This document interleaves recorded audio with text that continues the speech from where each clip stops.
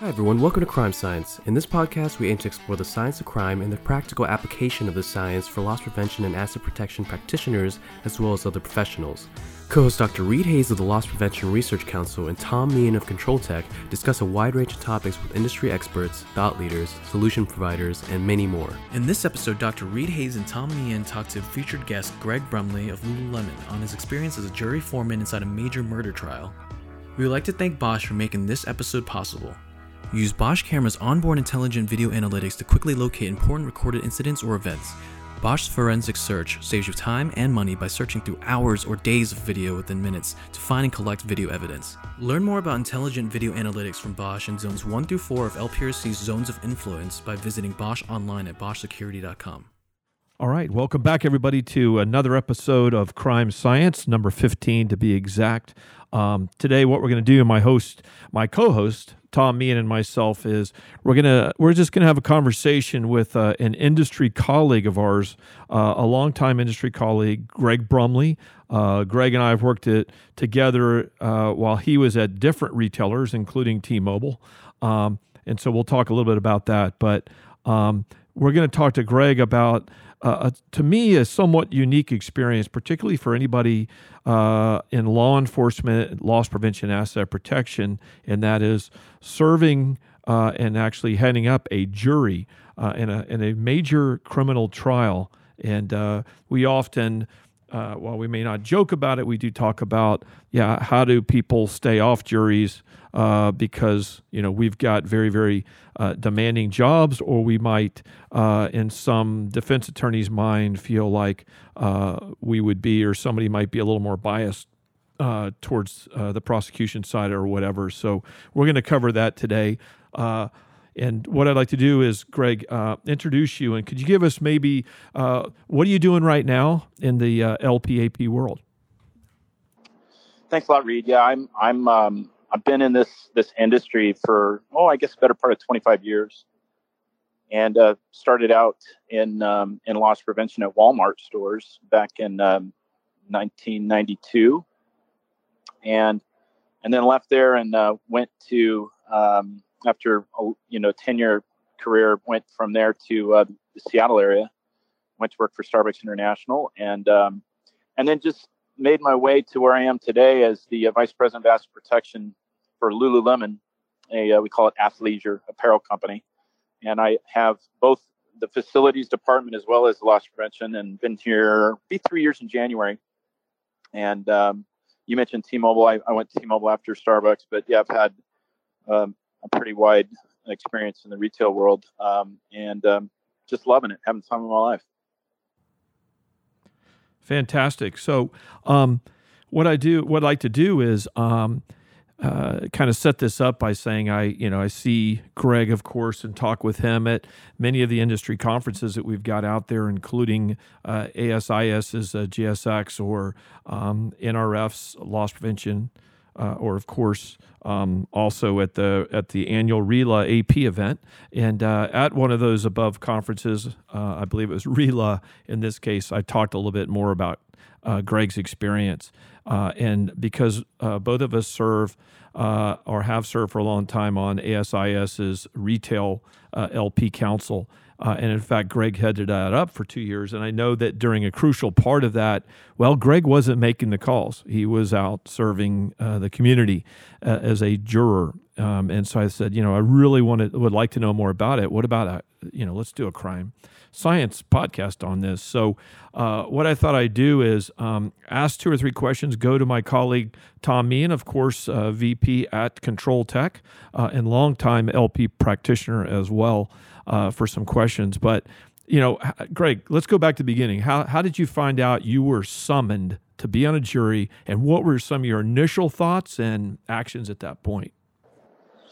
Yeah, great question. It was, I remember getting a summons. And the interesting thing for me is I'd never been called to jury duty ever. I'd never even, shown up and then not get selected. I'd not even received a notice. So it was the first time I'd ever received a notice. And because of that, I didn't pay too much attention to the notice itself, which I learned later was actually unlike the normal sort of you're being called for a 2-week jury pool.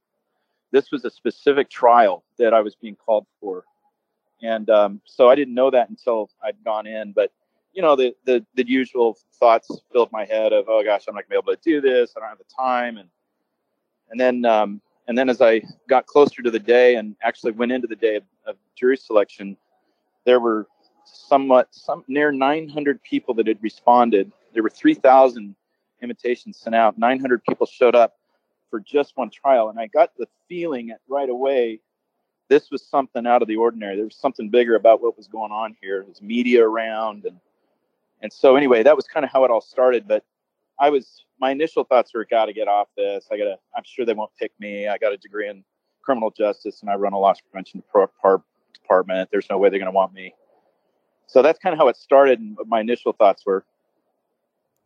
So you're thinking, okay, wow, never been summoned. This sounds like it might be a really big deal. Some of the media coverage, some of the indications, the red flags out there, if you will, the signals. So what were your thoughts? Okay, I want to get out of it, but how did that kind of go down? What were your thoughts? Why would you not serve? What does that look like for many that are in this industry? Yeah, I mean, there was those thoughts too. I mean, the only reason I thought I wouldn't serve is I just didn't think they'd want me based on my background. And then the second thought was, I don't know if I have the time. And I was thinking at that time, it was just going to be a couple of weeks.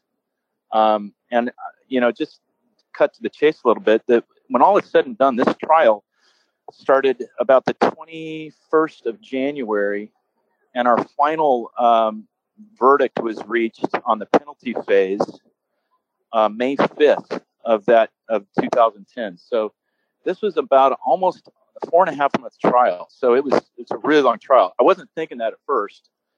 More than anything, I just thought, man, they're not going to want me. I did think, it'd be kind of cool to get to serve, just to be on that side of things. Often in our world, we're out in the courtroom or sometimes a witness, and we don't ever really get to see what goes on in the jury world. And I thought that would be kind of cool, but I just didn't think at the front side of it that I'd even have a chance. So following up on that, I mean, can you tell us a little bit, Greg, about the selection process? What did it look like? How did it go down? You mentioned how the huge number of initial citizens that were that they reached out to for this particular case. What that selection process looked like? Well, and I'll disclose up front here before I get too far into this. I ended up being the jury foreman on this trial, and it was a death penalty case. It was quadruple homicide, and the jurors and myself all agreed that we would never really talk to the media ever, any of us, about our deliberations or how we reached our verdict, or who struggled with it or who didn't, and all of that. So I'll just say that up front. I'm going to try and avoid getting into this, not so much the facts of the case, because that's all public, but just the inner workings of the jury. So I'm going to try and avoid that area, just out of the respect and commitment that we all made to each other. But anyway, the process was really interesting. You started out filling out an extensive questionnaire, because this was turning out to be, it was going to be a death penalty qualified jury, meaning that every juror had to commit that they would set aside personal bias or feelings or convictions and rule on the law. And if you couldn't do that, you wouldn't be on the jury. So it was a death penalty qualified jury, and that initial questionnaire really sort of weeded out quite a few people. Then the second phase was, we were all called back in. You were notified that, yeah, you're still in the pool. You're all called back in, and you sat in a courtroom almost as though you were in a witness box, being questioned both by the prosecutor as well as the defense, and asking all kinds of questions, generally, sort of general questions, but related, what I learned later, to some of the facts of the case. In this case, there was allegation of alcoholic blackout, and so they would say, is alcoholic blackout a legitimate? Do you think it's a legitimate claim for a defense? And of course, that was just so hypothetical. But they asked a bunch of hypothetical questions that ended up being sort of part of the facts of the case. And then you left again, and then you came back to a large room another day, a third day, where they had probably 200 or 300 people in the room, and then they went through and asked questions of the whole room, and then they started picking. They went through and picked each side had a certain number of peremptory challenges. Each side was able to pick their jurors, and then at the end there were 17 of us left, and 5 would ultimately be alternates, and then 12 would be the jurors to decide. We didn't know, as an incidental, we didn't know who would be an alternate until we went into deliberations after the trial was completely, both sides had rested, and they put everybody's name in a box, and they picked out the 12, and the 5 were alternates. So it was kind of an interesting deal. Everybody wondering if they were actually going to get to sit on the jury after all those months listening to the trial. But anyway, that's how the process went. And as it went on, I remember sitting there thinking, as they dismissed people, and I'm still sitting there, and I'm like, oh my gosh, I'm going to be on this jury. And anyway, it was just this kind of this heart-wrenching day of, we started to hear more about the facts just through the process of jury selection. We couldn't watch the news, of course, at this point. I didn't know anything about the case. I was out of the country when it happened. But anyway, I knew it was serious, and I was kind of just dreading, oh gosh, I'm going to be on this jury. So that's kind of how the process went in selection. That's excellent insight. And we really want to be respectful, Greg, of what you all thought and what you agreed on as a jury, as a team. That's the good stuff. Tom, let me go over to you. What are some of your initial thoughts or questions right now for Greg as far as his experience? Thanks, Reed. Greg, thanks for joining us on the podcast today. I'm intrigued by the whole process, and certainly will be respectful. And if there's anything that you don't feel comfortable with, just let Reed and I know. But throughout the process, I have gotten summonses myself in the past, have not been picked, and always went right back to my work role. How did you handle your work role and what you were working on in your business role? Great question. I have to say, I just give a ton of credit to T-Mobile and the way they supported me through the whole process. In the state of Washington, if you are on jury duty, a company can legally put you on leave of absence, meaning they have to preserve your job, but they don't have to pay you. And that would have been devastating for me. What ended up being, a 4.5 month trial. But my supervisor and the chief operating officer were both involved and knowledgeable of what I was doing, and both committed to supporting me through it, including leaving me on the payroll and let me do my thing when I can. So doing my job, I had my laptop. In this jury particularly, we spent a lot of time in the jury room, even during what would normally be court hours from 9 to 4, while the judge talked back and forth between sides. And I had my laptop back in the jury room and was able to, do menial things, approve expense reports and respond to emails. And we got out of court downtown Seattle at 4:00 every day, and they were religious about it. And I took a bus downtown, and about 3 stops from where I was at was the stop for my office, and I'd go in and often work till 5:30 or 6. Most nights. There were some particularly tough days of testimony that I just didn't feel like doing anything, emotional and draining, and I'd go home. But most times I'd go into the office and work till 6:30. And then Fridays was a day off. So I was able to work all day Fridays, and on occasion I worked Saturdays. But I had a really solid team, a lot of support from the company, and was able to do what I needed to do in the time frame I had. But it wasn't easy, and I felt fortunate. I know a lot of people don't get to experience that kind of positive experience I did, and it can be a real hardship. But I felt really blessed to have the support I did. Could you give the listeners kind of an idea of the case and what the accusation was, without getting specifics? Yeah, it's part of public record, so it's not a problem. In the summer of 2006, a woman and her 2 little boys and the woman's sister were just brutally murdered in their home by what ultimately ended up being a young man from across the street that had recently got out of rehab, alcohol and drug abuse. And he came across in the middle of the night, armed with knives and blades, and killed all 4 of them. And then the next day burned the house to the ground. So it's a real tragic, heart-wrenching case, and lots of DNA evidence because of the fire. And I think that's one of the reasons it took so long to sort of deconstruct and recreate the crime scene, and just the testimony that was helpful for us to make a decision. But just a fascinating case, and really, like I said, heart-wrenching, especially with a 3 and a 5-year-old boy involved. So yeah, one of those things you can't get out of your head, especially the current crime scene photos. And the husband and father was not around. He was in the U.S. Army fighting in Iraq when the murders happened. Just, your worst nightmare, frankly. So yeah, that's high level what happened.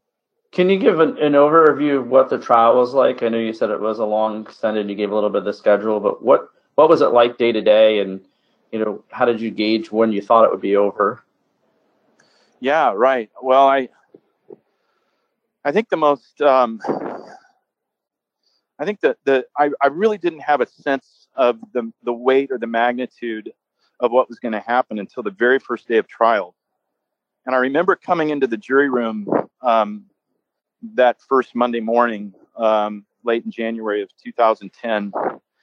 And it was dark in the halls of the courtroom, and it was about 8:30. I came in, and the jurors started to trickle in. We all sort of got to know each other high level, and just talking mundane things like, how do you take a bus down here, and how do you where are we going to eat lunch, and we got a coffee machine in here, and just talking really just mundane little things. And I'll never forget the first time I felt how serious and deep this was.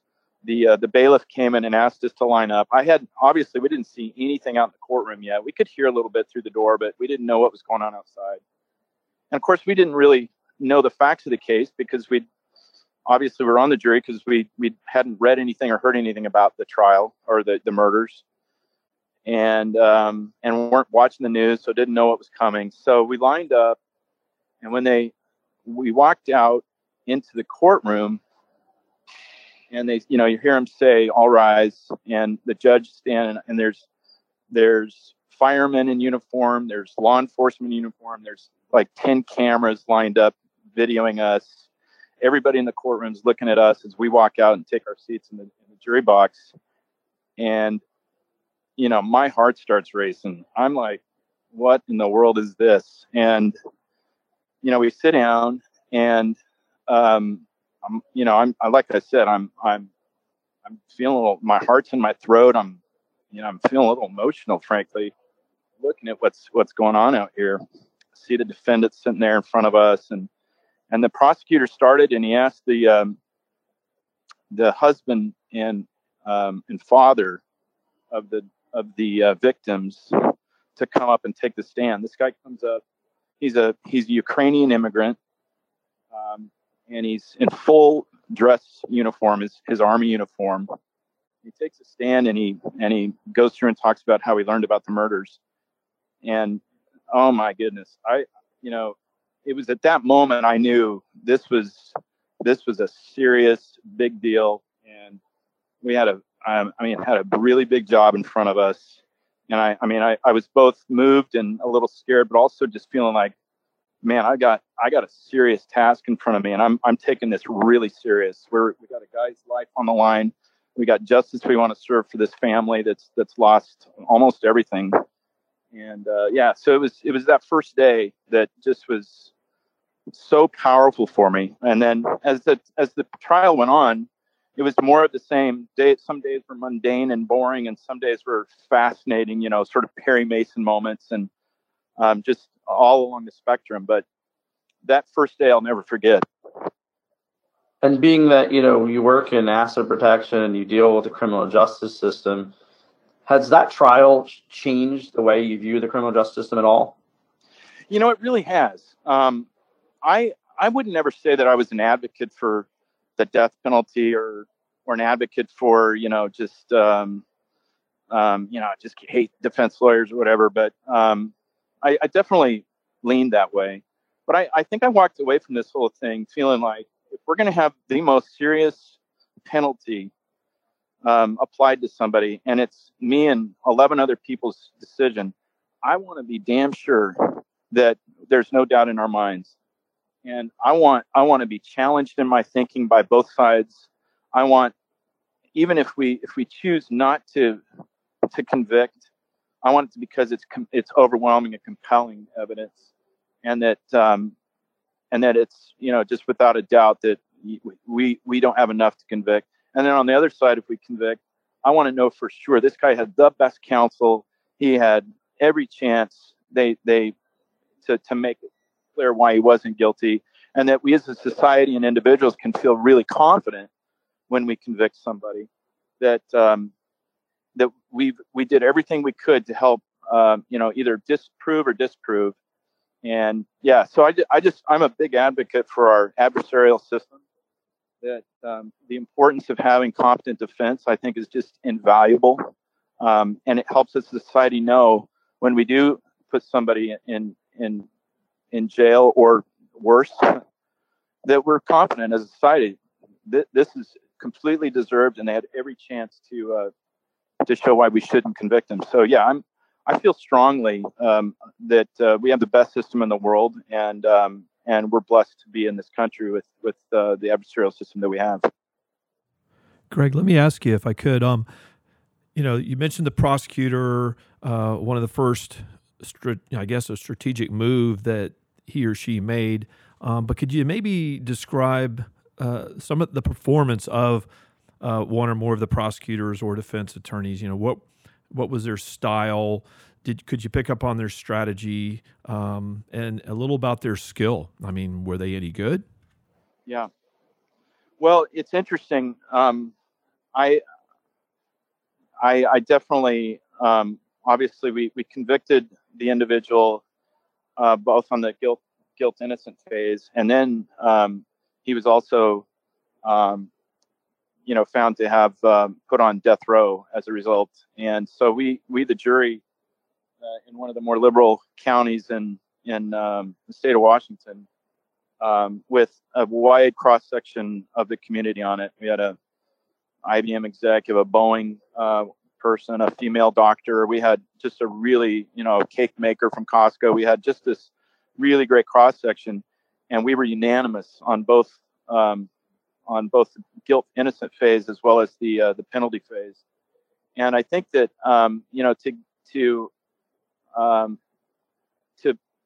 the thing that really got us there was the thorough nature of the prosecutor's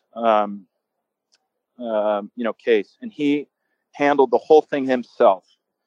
He didn't have, the defense had 2, sometimes 3 lawyers that would take turns. They had a screen with sort of real-time transcript of what's been said that day and the previous days in front of them, which cost a lot of money. And the prosecutor didn't have that. He just had yellow pads and notes he was taking. And he did all of the examination and cross-examination himself. I think the defense was great, but this prosecutor was gifted, incredible memory, and he had a real way of setting up questions leading to a point that you got real early on from the way he was working. It took a little while to see where he was going, but many times you could see exactly what he was doing. He was magnificent, and I'm actually kind of I follow him in the news. He's had a number of trials since then, and he's I don't know that I've ever seen him lose.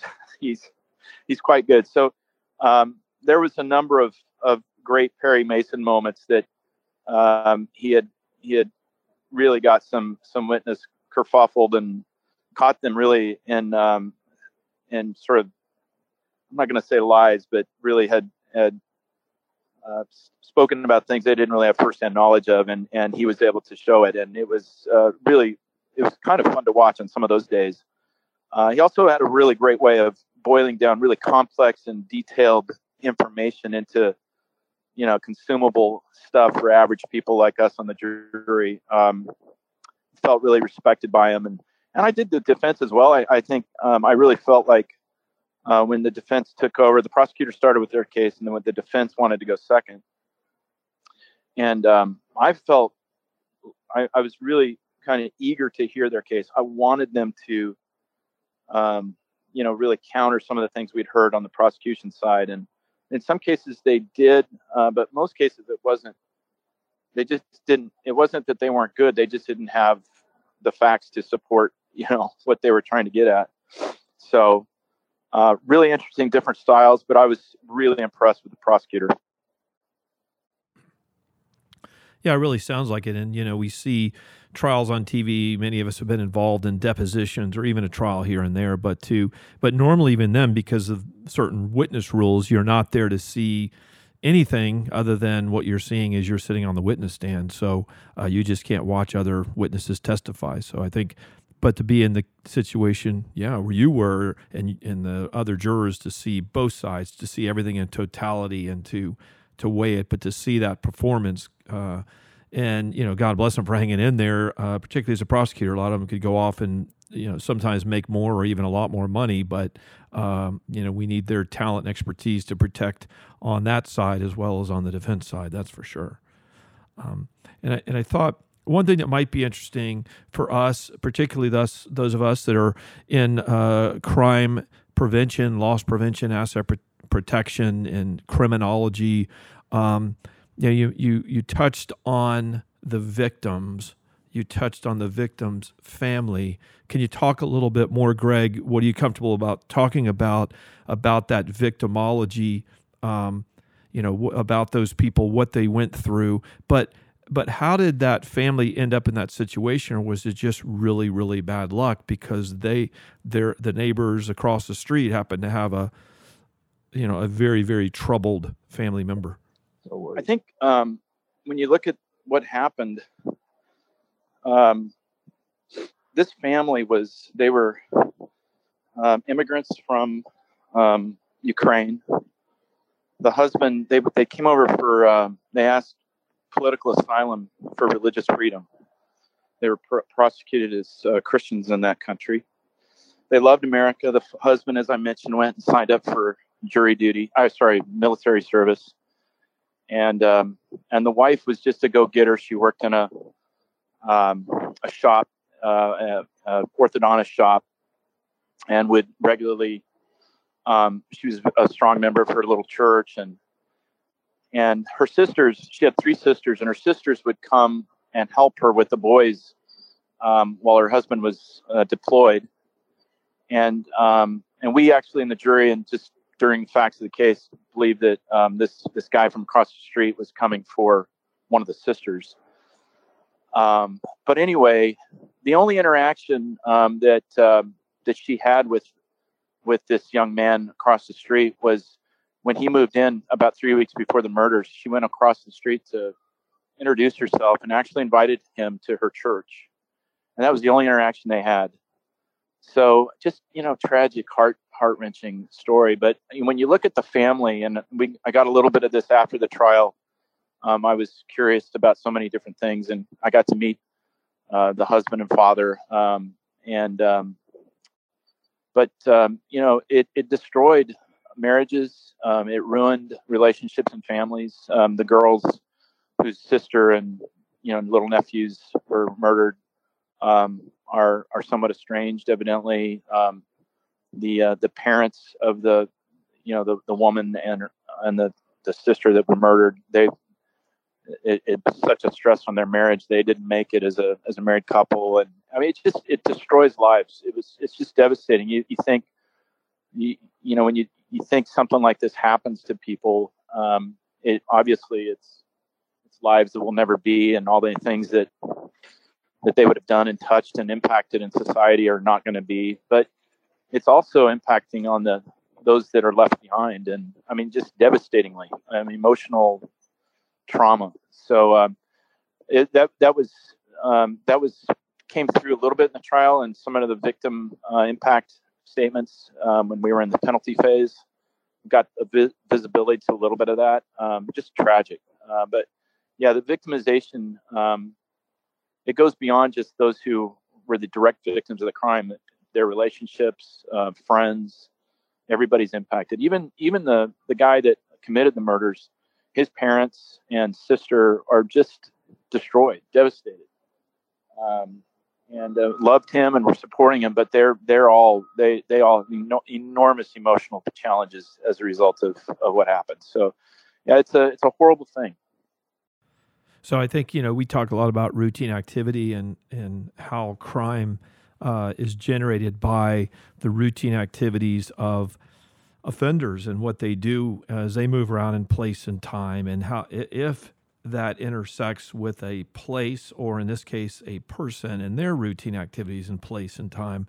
And it sounds like, here, one lesson learned, and it's not something we can actually do anything about, but if she, one of the victims approaches this particular neighbor, introduces herself and invites him to come to church, to share in her faith in this case, but, that's a normal, healthy behavior, but that interaction there may have, and that individual, of course, generated something, something evil, but something, and that's sort of, as we try and better understand and make sense of crime and loss, how it happens, so that we as practitioners and scientists can better defend against that and protect. So we appreciate that insight, Greg. That helps a lot.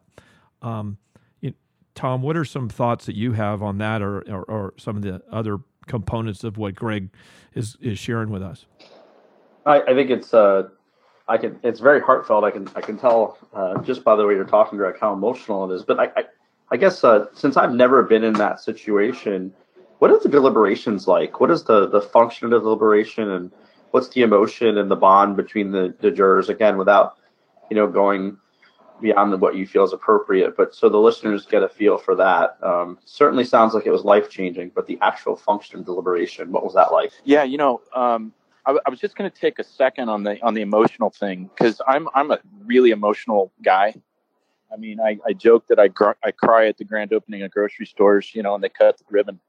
But seriously, this was not a stretch for me to be emotional over. In fact, when you're going into a deal like this, that you can't watch the news, you can't talk to anybody about it, you can't talk to your fellow jurors about it until you get into deliberation.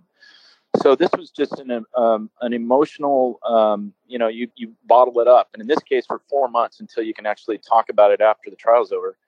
And that was a challenge. In fact, I remember the first night coming home from that day that was so striking for me.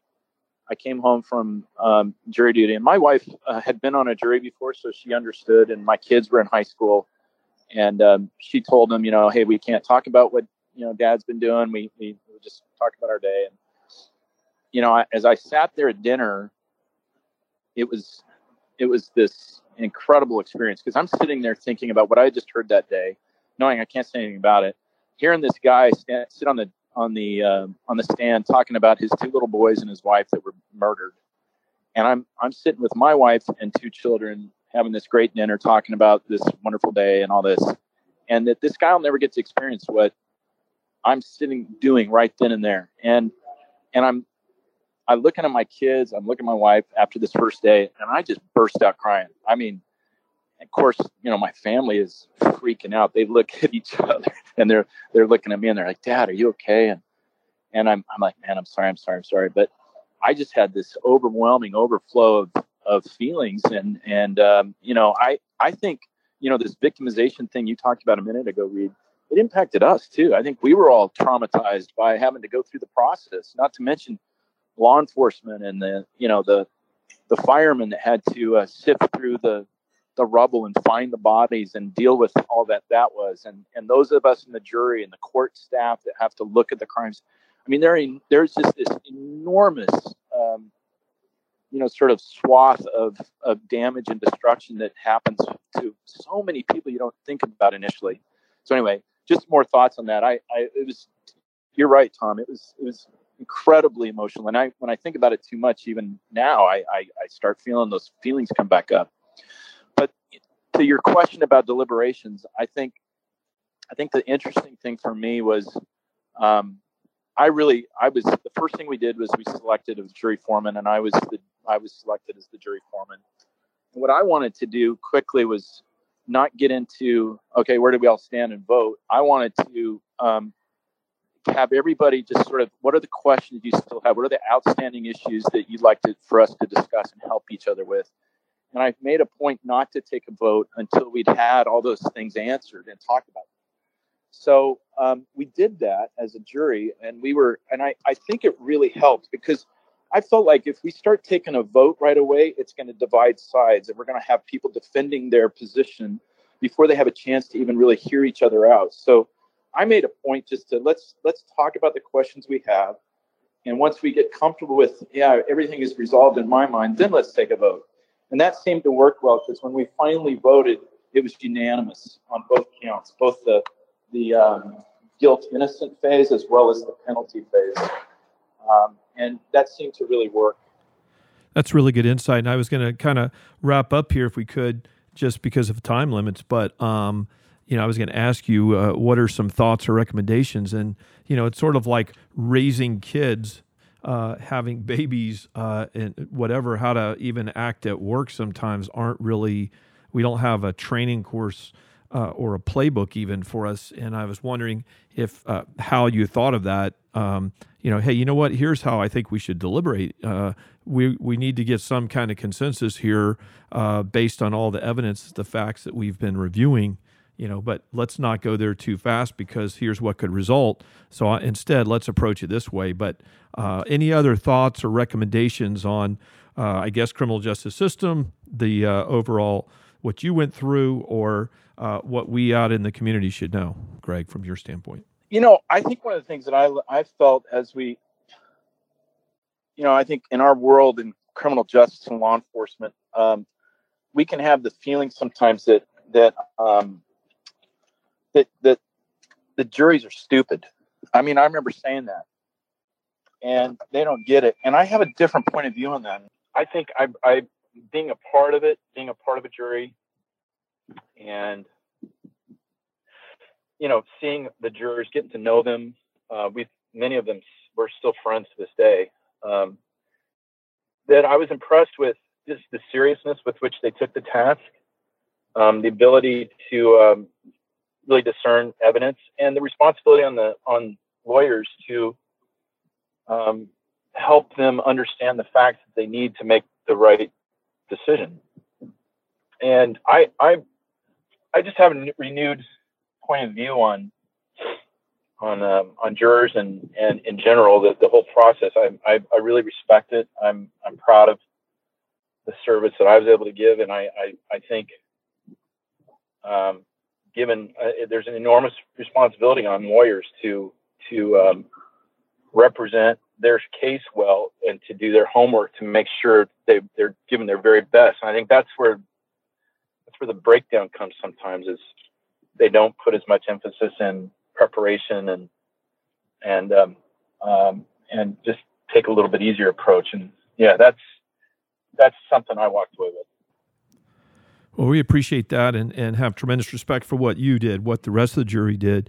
And to all of you out there, as you say, whether you're prosecuting, defending, or ruling, or in this case, you're trying to make sense of and provide some level of justice. We appreciate everybody out there. It's one big ecosystem. We do live in a dangerous neighborhood called the world, it seems sometimes, and we need to kind of all pull together. And as you know, at LPRC, we try and look at things very strategically and how do the pieces and parts work together to make a difference. So with that, Greg Brumley, Vice President from Lululemon, we appreciate all of your insights and all that you've done for this Crime Science podcast audience. I want to thank my co-host, Tom Meehan of Control Tech, our producer, Kevin Tran, our tech and techie, Jordan Burchell, and all of you, all the listeners from Crime Science Podcast and live from here in Gainesville. We look forward to getting back together with you again. Thanks so much. Thank you everyone for tuning in. We would like to once again thank Bosch for making this episode possible. If you would like to suggest topics for future episodes or provide feedback, please email Kevin at lpresearch.org. See you next time.